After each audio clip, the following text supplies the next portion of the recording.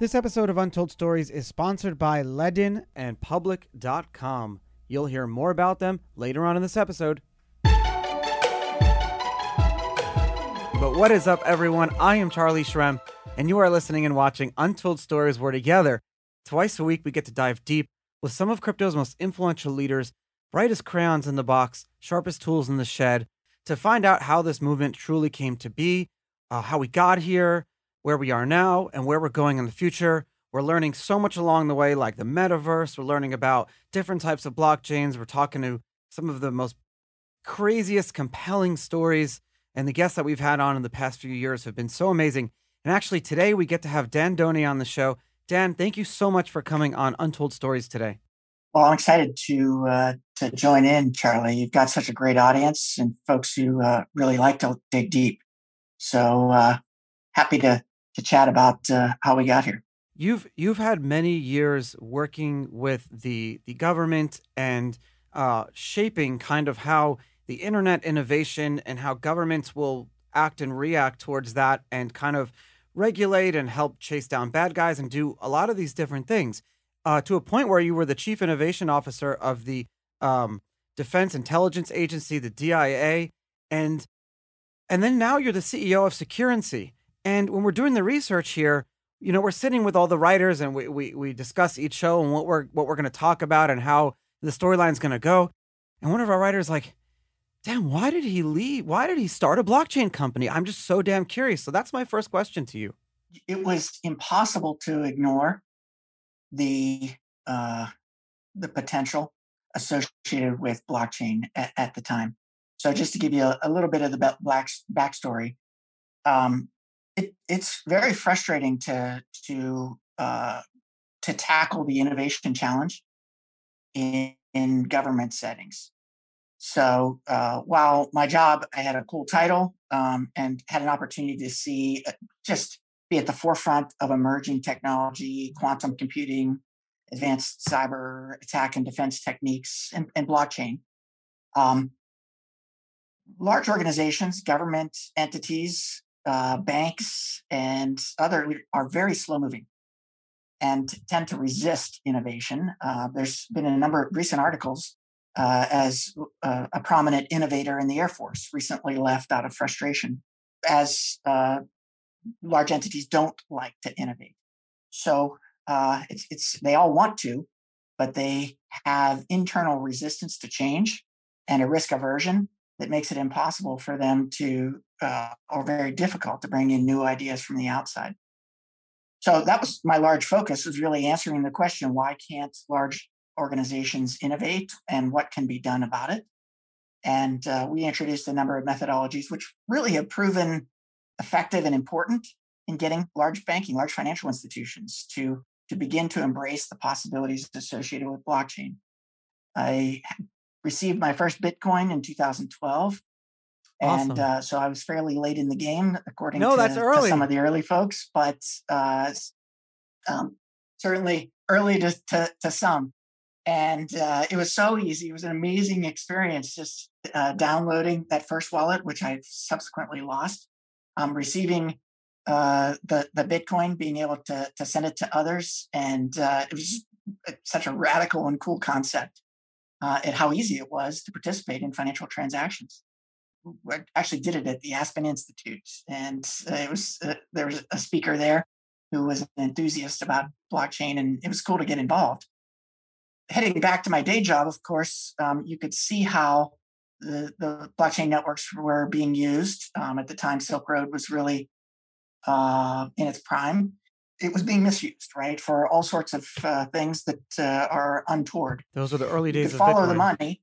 You could see the patterns associated with ransomware, theft, human trafficking, weapons trafficking. So you had this underlying technology that was it made it possible to follow the money. You just didn't know who the parties and participants were. Earlier in my career, I'd done work on identity proofing and making government better, where citizens could see the privacy data that the government held on them. But that really centered on a process of proofing your identity. So I shouldn't be able to check your privacy data, Charlie, and you shouldn't be able to check mine. So how do I prove that when someone approaches the government, they are who they say they are.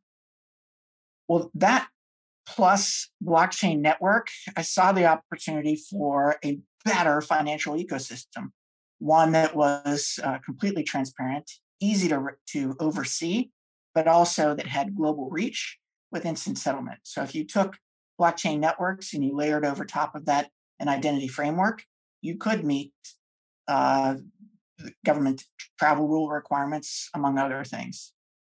So it was that plus a set of challenges about interesting assets. How do you make commercial real estate leases, for example? How do you make those liquid? I built up a tokenization platform while still working my day job in the government to tokenize income streams from real estate and give people the opportunity to have dividend paying currencies. That idea of a security and a currency blended together was what gave rise to the name Securrency in mid 2015. And I thought, this is game changing. We could apply it to leases. We showed how it could be applied to mortgages, how it could be applied to insurance. And that was compelling enough for me to quit my day job and to jump into the space head That's so first. awesome. You're talking about like tokenizing cash flow businesses. It's something that I've wanted to do for so long. Like we have multiple Airbnbs. I want to tokenize those. This podcast potentially, but obviously the regulatory issues around it is something that I worry about. And I didn't even want to get into Securrency yet. We're diving deep into it, but I'm really actually excited because when we're figuring out when I'm thinking about problems and demand that I'd like to have in the space, and then the universe almost like showed me what you do, and I get excited because I want to start using it, and that's really what you're doing there. You handle all the compliance involved, but everything is still on chain. So when you're tokenizing a cash flow business, even a film, a song, the creator can preset everything, and all the presets are actually available on chain. You deploy it on multiple types of different blockchains. I mean, it's so unbelievable. Yeah, Charlie, you're jumping ahead to some topics we're going to get to in DeFi and how all of this applies. But I'll tell you, the original challenge is the same challenge that most people are sitting. They know this is powerful. They know how powerful blockchain is. They just don't have the regulatory expertise. So this is what happened to me. 2015 November, almost exactly 6 years ago, we founded. I had produced and demonstrated that we could do tokenization of mortgages, insurance pools, and commercial real estate leases. Now I Wow. want to take these things to the market. So we hired a lawyer, and the lawyer said, wait, these are securities. And we knew they were securities. They were supposed to be securities. Textbook definition. He said, Yeah, well, you that's can't the sell point. those into the markets. Yeah, that is. And of course they are. That has a real investment thesis. You're able to invest in income streams. Why we wanted to embrace this? Well, what that meant was we had to be able to enforce the securities regulations as these things moved about. And since they could move at global scale, we had to inform based on global securities regulations. Well, I thought as easy as it was to build a tokenization platform, I should be able to build a compliant set of compliance rules that could be reused so that the problems that we were facing, we knew we weren't the only ones who were facing them. You should be able to build a framework that people could reuse. I figured it would take me 6 months. I was off by about 4 years. It was a substantial effort to actually build a decentralized compliance framework. But on the other side of that, we now have the kinds of tools where people don't have to be a securities expert.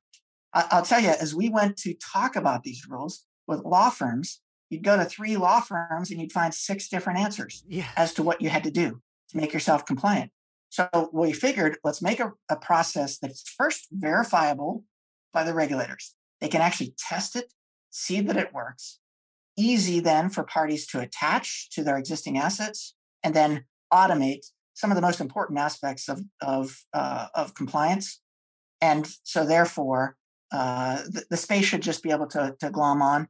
We see a massive need for this in the DeFi space now, and so we'll get to that here in a bit.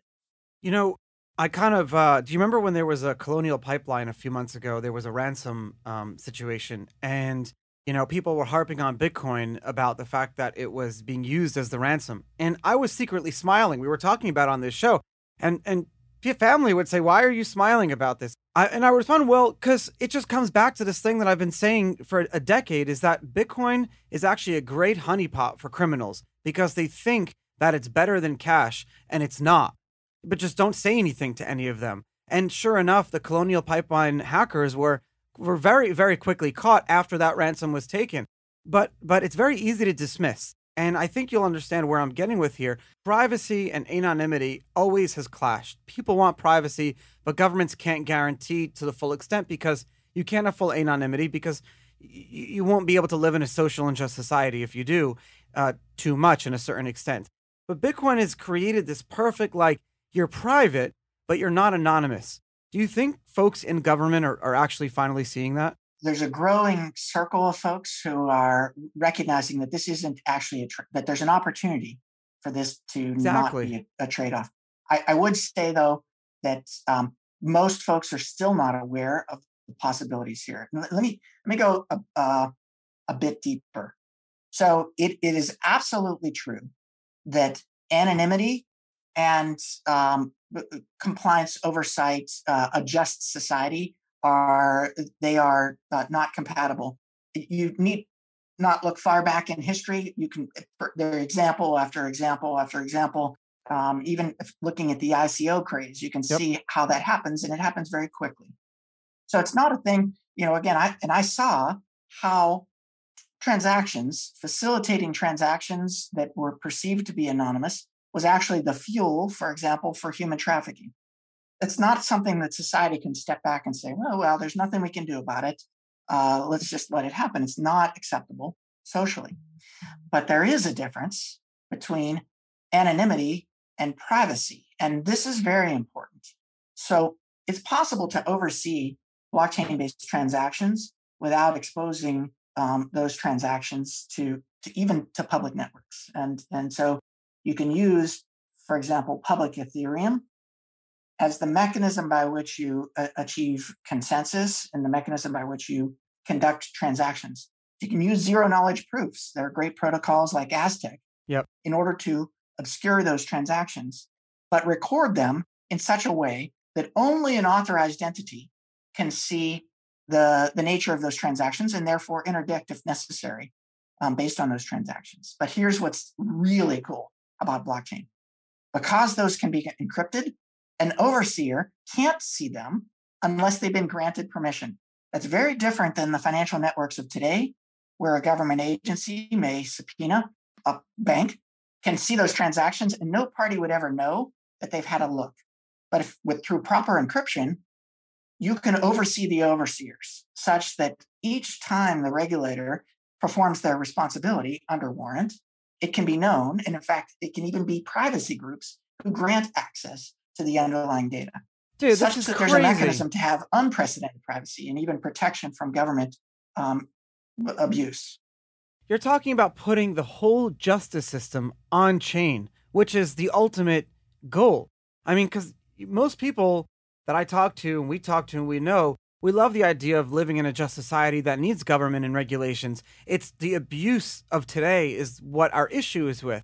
And so this is a very, very complicated topic, and we have to be very distinct about it because, there could be people can take arguments from either side and grab different red herring type things and say, oh, one is not good and one is the other. However, what you're saying here is essentially putting the idea of civil and criminal court systems jurisprudence on top of a chain where your local district judge has access to that transaction and then can issue warrants to allow the regulator. I mean, it's all done on chain. This is really the future of living in this utopia that is free and fair. It's an unbelievable thing. Yeah, I think so. There is folks who are privacy advocates, and there's a lot of zeal in the blockchain Of networks course. in censorship free, and for good reason. Governments have abused their authority many times in the past. There's plenty of examples of this, even today. There's improper exploitation of information in financial networks. There's an answer. Blockchain is the answer to that, and a combination of zero knowledge proof, complete auditability of the auditor is such an exciting future where we can actually instead of constantly having this trade-off Yeah. between oversight and privacy, we can actually get both. And that is so revolutionary that government entities, frankly, ought to be excited about this. From our perspective, in my view, they're not excited enough. Yeah, because you left. When I first fell in love with Bitcoin, I was the circles that really were able to freely discuss it were a lot of these anarcho-capitalist, anarchist, libertarian. I was camping out for a week up in New Hampshire with this like multiple thousand member community of people. We were trying to like create this beautiful thing, trading Bitcoin for silver. But I was uncomfortable with the idea of like taking down and violence, and even if the terminology was hypothetical, I could always see how it could be very, you see with what happened last year, how very quickly that could be turned into like physical action. But I met someone who really changed it for me, and he said, Charlie, forget trying to end the Fed, as the popular saying would go. He said, let's transcend it. If we build a better one, markets will always prevail and our system will be better. But I was always thinking about this in terms of financial services. You are totally expanding it to every aspect of government and society we live in. And I think for most it can work. But what does that world look like? Do we have winner take all? Do we have multiple blockchains, permission versus permissionless, with interoperability, bridges being the toll booths between them? Like, how do we do this? Man, you are opening up Pandora's box here. There's a lot of great threads there. So let me just pick up on one of them. And that's the idea of, is there one blockchain to rule them all, or are there many? The one thing that my history has told me is that if there's ever only one solution, it is the end of innovation, just by its nature. So it can't be true that there's only one blockchain that services everyone's needs, has the greatest consensus, the highest performance, and all of the characteristics that a party would desire. And again, if there ever was one, then the next thing which would disrupt that would have no point of entry. So it's much better to have many, but in fact, to build a framework by which you link, join them together, interoperate between them, et cetera, is our view. Decentralization also applies to blockchain networks and networks of networks. Currently, financial processes, and by the way, this isn't just finance, this is all sorts of other social supply chain management, it's all the other things that are happening on blockchain. But let's just start with finance. The world's financial centers, London, New York, Singapore, Beijing, Tokyo, have disproportionate wealth. And it's because of a good service that is being provided by those centers, right? So making value liquid such that value can move to opportunity is an important service. And what you can see in places where you don't have that service, there is not innovation or growth. You don't have strong businesses. So it's an important function. You wouldn't want to rage at the machine and say, take down all the banks, as long as they perform the function. But blockchain makes it possible where it doesn't have to happen only in New York, London, Singapore. And therefore, the parties around that, it ought to be happening in Africa, South America, Central Asia, in the same way that it happens in any one of those centers. Early on, 2016, through MIT connections, I was introduced to this company, Recult, a spectacular company that the listeners should check out on their own. They won a UN award. They focused on lending to smallholding farmers.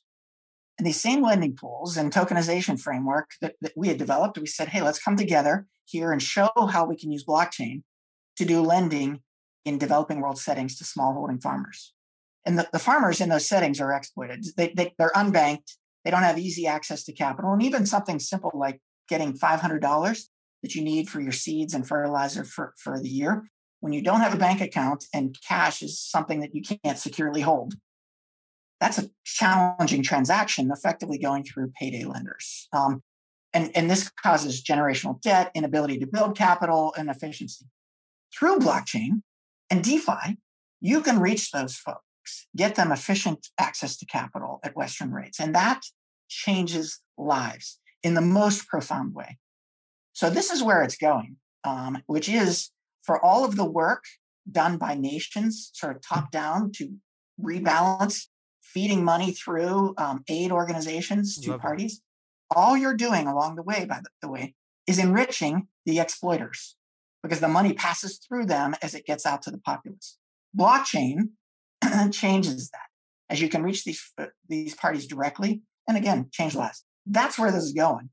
And everyone should be excited about that because that is a much better world to live in. Guys, we need to talk about how to use your Bitcoin and your USDC to earn you interest and make you more money. To do that, we're going to talk about our newest sponsor, Ledn.io, a much better home for your Bitcoin. They're amazing. They're a secure, simple, and easy-to-use platform for managing and growing your digital wealth. On Ledn, you can earn interest on your Bitcoin and on your USDC with some of the industry's best rates. Earn 6.1% APY on your first 2 Bitcoin and 9% on all of your USDC. That's right, all you need to do is deposit your coins and you'll receive steady payouts at the end of each month just for leaving your coins with them. 6.1% on Bitcoin is pretty huge. You don't find that same kind of return elsewhere without taking a much greater risk. And 9% on your USDC, think about what kind of rate you'll get if you had dollars sitting in your bank's savings account. Probably almost nothing. If you've got dollar savings sitting around, this seems like a no-brainer. All you need to do to sign up with Ledn is send a bit of Bitcoin or USDC their way, and then sit back and let the interest accrue. So what are you waiting for? Go to untoldstories.link/Ledn to start earning interest on your Bitcoin or USDC today. That's untoldstories.link/Ledn. You're going to love them. Enjoy.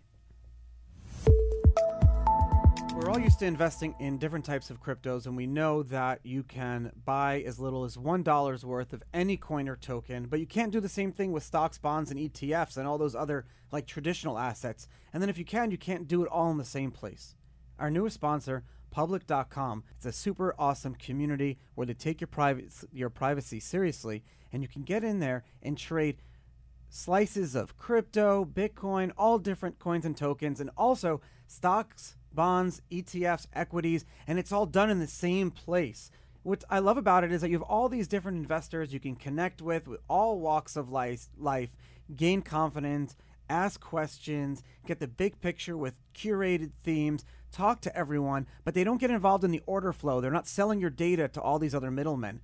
And we got a very good special for you, my listeners, today. If you go to public.com/untold stories and you start investing with $1, they're going to give you up to $50 in a free stock, a slice of a stock.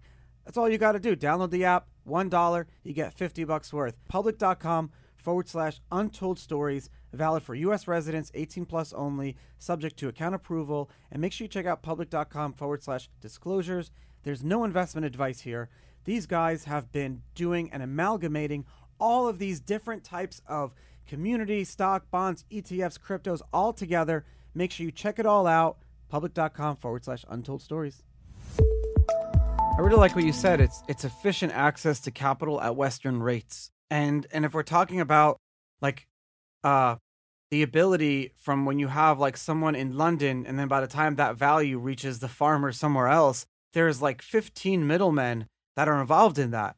And at the same time, even what you're doing, if I wanted to like create liquidity for cash flow, it's a very difficult thing to do right now because it also relies on the person doing it, and it shouldn't. But at the end of the day, we know that credit scores and all that stuff is still a thing. So if you have a successful like Airbnb business and you want to securitize that nowadays, you need to have a good credit score. You have all these different type of things, and securrency. You guys are changing all of that. What type of cool novel deployments have you guys already seen and had? Like, what is kind of happening in the wild use cases right now with this? What type of businesses are tokenizing their cash flow? Yeah, you may know of our work with WisdomTree, who's a leader, innovator in ETFs for over a decade, almost 2 decades, as they've been pushing the limits there. And they've seen what ETFs, exchange traded funds, have done to mutual funds, which they're rapidly displacing the whole mutual fund model. And the reason is because they're more tax efficient, they're more liquid, you can trade intraday as opposed to mutual funds. they see blockchain-based instruments, tokenized funds, doing to the ETF world, where you get now the ability to trade much more broadly, globally, 24/7. You get access to new investors who wouldn't otherwise have had access. It's a disruptive model in that case. And we're so excited to work with them. While WisdomTree is in the space of Bitcoin ETFs, they've had a Bitcoin ETF in Europe for a few years now. I think they were the first there, and have an application for one here in the US. That's taking a traditional wrapper that is a normal share interest around a cryptocurrency. So the underlying is crypto. This is the opposite that we're working with them, which is to take traditional assets, treasuries, or even shares of Tesla, and then wrapping them and issuing them in tokenized form, allowing investors globally to get access to these new kinds of exposures. That's super exciting, we believe, both for the asset management space, but also for investors who, for example, if you want to get exposure to real estate in Eastern Europe, there's no efficient way to do it in the existing private market structure. Yeah. Even in the US, I don't trust real estate investment trusts. They always go down. They're the most bankrupt companies ever. Sorry for anyone who works in them.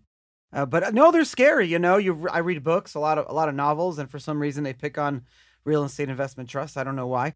But the point is, you're right. There's so many middlemen involved. Even with the modern day systems that allow you like crowd sharing different properties, it relies so heavily on multiple middlemen and clearinghouses and things like that, and management fees. And then you don't really know what's going on. You have to verify and trust one of those companies and middlemen, et cetera, et cetera.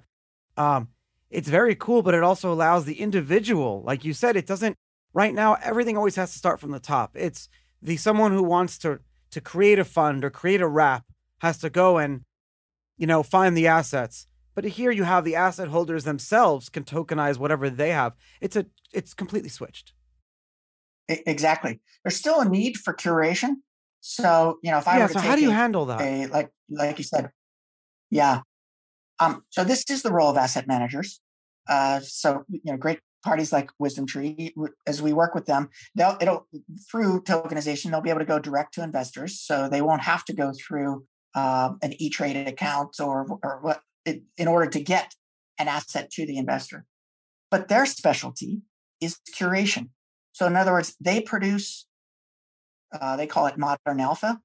They have wise parties who spend their time doing analysis, looking across the opportunities in new markets, let's say batteries, as an example. They produce, if you think batteries are hot, they produce exposure across a number of firms on your behalf. Now, as Joe investor, I don't want to have to research every battery company to get exposure. I would like a curator for me. That is the party who's doing that research on my behalf. But here's the big deal. And again, blockchain really assists. I want to know who the best curators are. That's based on performance. And so I shouldn't have to guess. I should be able to see, and blockchain can help me see. Oh, I like where you're going with this. Curators. So in fact, I'll tell you another quick story. Before I was going to start the company called Pick Wisely, but it was the concept was effectively a prediction market for fantasy football, where you allowed pickers to pick, expose what their picks are, and then based on how they performed, parties could basically subscribe to their picking. I'm sure I'm giving somebody a good business model here for. No, actually, it's funny because our sponsor, we have one of our newest sponsors, Public.com, does something like this too, where it's on-chain stock and crypto picking, but in a privacy-oriented community, and they're very cool. I'm very excited they're our newest sponsor. But this is where we're going. You give me so much to notes to type out. Tokenizing the regulators, you're tokenizing the government. We're tokenizing everything, but it's not just like token, pew, pew, pew. We're not just creating tokens and just like letting them off to thin air. The governance built into the token itself can be then, the justice system can interact with that. And because that's at the end of the day, we're not going to invest in things. We're not going to buy assets. We're not going to create agreements and contracts unless we know there is efficient enforcement. How many agreements do you have to enforce on your own with your lawyers? You're not doing that in like you said, Eastern Europe. It's difficult with the justice system. You don't understand, speak the language. But here, a lot of that stuff could be done on chain, and everyone involved can be a signatory to that. Wow. I mean, just like talk about efficiency. Yeah, that's right. And this, in the end, what investment boils down to is efficient curation. And so in that concept, let's say your Airbnb income streams. Again, individual assets, if I'm going to invest in that individual income stream, I better know a lot about your property. But if in fact I'm relying on a curator who's bundling a bunch of those and who's constantly on top of the investment opportunity, it allows you to basically securitize or monetize your income streams in a much more efficient and reliable way, and allows me as an investor to guide capital to opportunity. Efficient markets.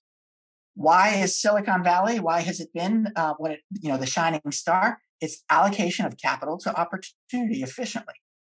And what we can do is, instead of it being in one geographic area, this should be at global scale, where the curators, whether it's a kid working in Cal Berkeley with an AI algorithm that produces that is above market return based on the way it picks your Airbnb assets, he shouldn't have to be, or she shouldn't have to be, a securities expert in order to bring in every jurisdiction around the world in order to bring that to market. So to the extent that we can take those back office, middle office functions that investment banks are doing, such that curators can help match capital to opportunity in a way that's more efficient than ever before, that transforms value generation for everybody. Could you foresee the curator, his salary being on chain, baked into the code, like a 1% asset management fee type of a thing? And then not only that, but you're talking about governance. All the token holders can then meet once a year. Instead of doing a board, they can hold votes that require certain turnout, thresholds to pass. They could vote on things like paying that person more, just if that person's doing a great job, or fire him, pay him. Like you're talking about, but then that whole process itself, overseen by some sort of justice system. Is this what we talk about when we have multiple layers and multiple blockchains and interoperability? Let me ask you a real question. You have a very deep understanding of the web as we know it today. I'm not just flattering you here. Do you really think that the web 3.0 can be built on this blockchain technology? Is this what we've been waiting for? It is so what we've been waiting for. The initial promise of Web 3.0, what was Web 1.0 was imagined, conceived as what we now know of as Web 3.0. And that is effectively semantically rich objects that are able to move about. So what does that mean? That's a funky term. We're about to release something called Asset Composer. And the motto is object-oriented programming in decentralized object-oriented programming. So I can create an asset. Let's just describe a fund as an asset. What makes a thing a fund is it happens to be an asset that owns assets. And so that's what defines a fund. You can create a class, and then people can create instances of that class and can interact with that in a consistent and reliable way. You can create a loan in the same way, and then compose them together. So if I want to do loan securitization, basically build Compound or Aave in a drag and drop style, and even more complex financial processes, options, derivatives, where parties are contributing financial processes as smart contracts. And in this framework, which is much like an app store, you're able to drag and drop them together. We're about to release this. We think it's one of the most exciting new developments regarding Web 3.0. This is like the boldest thing I've ever seen. Contracts are complex, and you're talking about needing to, certain things will trigger certain other things when certain things happen. For example, a simple loan agreement. If a person doesn't pay his interest payment after 60 days overdue, and then it has to go into bankruptcy, there's an increase in interest, 25% from 10%, or whatever it is. That trigger someone needs to make sure that it's all done and all the bookkeeping. You're talking about the ability for all these contracts to just constantly work, but then liquidity behind it, being able to, if someone says, "Oh, I don't want to own now a loan, even though it's tokenized, that's now in bankruptcy, I can sell that to someone else and move it about, rich objects." It's is that what you're kind of getting at? That's exactly right. And what you can imagine, these are the process associated with, for example, liquidating an asset or writing off the asset. These are all predictable processes. They're known. What in existing traditional finance, these are stored procedures, back office functions in a system, and each system for everything does it differently in a way that's not exactly consistent, such that data reconciliation is difficult.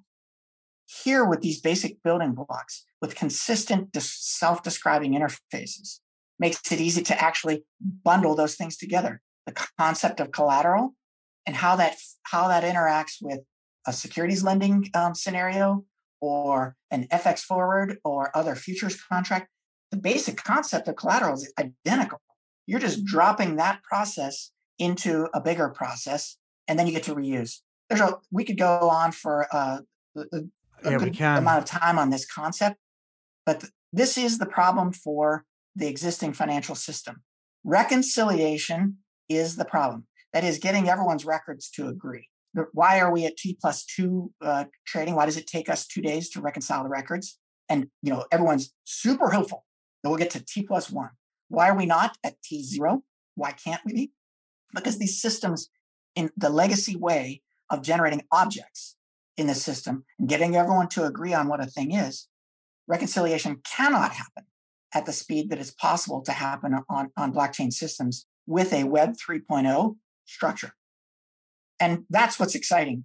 We believe you can almost eliminate back office and middle office function costs for banks In time. using these models. It reminds me of a funny story when Eric Voorhees and I were invited to speak at the NASHA, the National ACH organization. I always forget what it stands for. National Automated Clearinghouse Association. And it's basically this system, apart from wire transfers, this is what governs check depositing to direct deposit to even Zelle and Venmo. It's all running on that same system. So it's all just layers and layers on top of that same system. So all the banking, the new banking 3.0, as we thought we knew of today, of all these different things, are just, new clothes on the same emperor or whatever, if that's the right quote. What I'm getting at here is we're sitting there at this talk, and I remember Eric just asking one of the people that sit on the board, it's like, "Hey, I have a great idea. Why don't you offer, like, at an increased cost, like instant ACH transfers?" This was like 2013. And the guy just like laughed. He just started laughing at Eric, like, "What are you talking about? It's impossible. You can't do instant bank transfers. Do you know the reconciliation and all this stuff involved?" And we just like walked out of the room, and we knew at that moment that this Bitcoin thing was actually going to change the world. Charlie's never truer words. That's exactly right. Look, we're doing things onboarding and offboarding dollars from the banking system into a stable coin farm of that in various settings and other things to support transactions. And the limiting factor is the horrific reconciliation process associated with the traditional financial models. It's almost shocking how much people actually have to guess as to what has happened or hasn't happened in those gateways between banks. And so as a result, they build a buffer with a whole bunch of extra room, but that amounts to inefficient balance sheet operations. Yeah, the standard deviation. Then capital is not being put to work. Yeah. It's like okay that there's a standard deviation when it comes to like how things reconcile, but it shouldn't be okay. It should be down to the T, not T+2. Oh, I like how I did that. It's okay until you have, we've seen some flash crashes on treasury repos. We've seen the GameStop incident was, an example of one of those cases where this reconciliation delay caused a problem. And who lost in that? It was the retail guys as a result of this inefficiency. 2008 is another example. So it's okay until it's not. And then people really get hurt. And 2008 should have been a warning to everybody because those problems haven't been fixed. We People got hurt, to be sure, but it could have been much worse. And we don't think outside of blockchain those problems are going to be fixed for the, let's get on it. Let's not wait until we have a global financial collapse to say, man, I wish we had used these tools. Well, folks, I mean, you heard it from the man himself, Dan Doney. Thank you so much for coming on Untold Stories, the CEO of Securency. We really fell deep in it today, but we came back out, and I think what the moral of what you're trying to do and where the world is going to go is that we need to maintain privacy and security while continuing to grow this blockchain thing and this Bitcoin thing that we've started on. But at the same time, not shortfall its, not limit its capabilities that we can do. We can do a lot of amazing things that will scare us because, oh no, everything is going to be on chain. But that may be a very good thing because you can regulate the regulators, tokenize the regulators, tokenize the government. We didn't even talk about different types of like incentive structures, making sure that regulators are not abusing. There's so many different like ways down. We have to have you on a part 2, but it's all the time we have today. Mr. Don, thank you so much, Dan. I really appreciate you. Charlie, thank you. What a great conversation. I look forward to part 2. Same.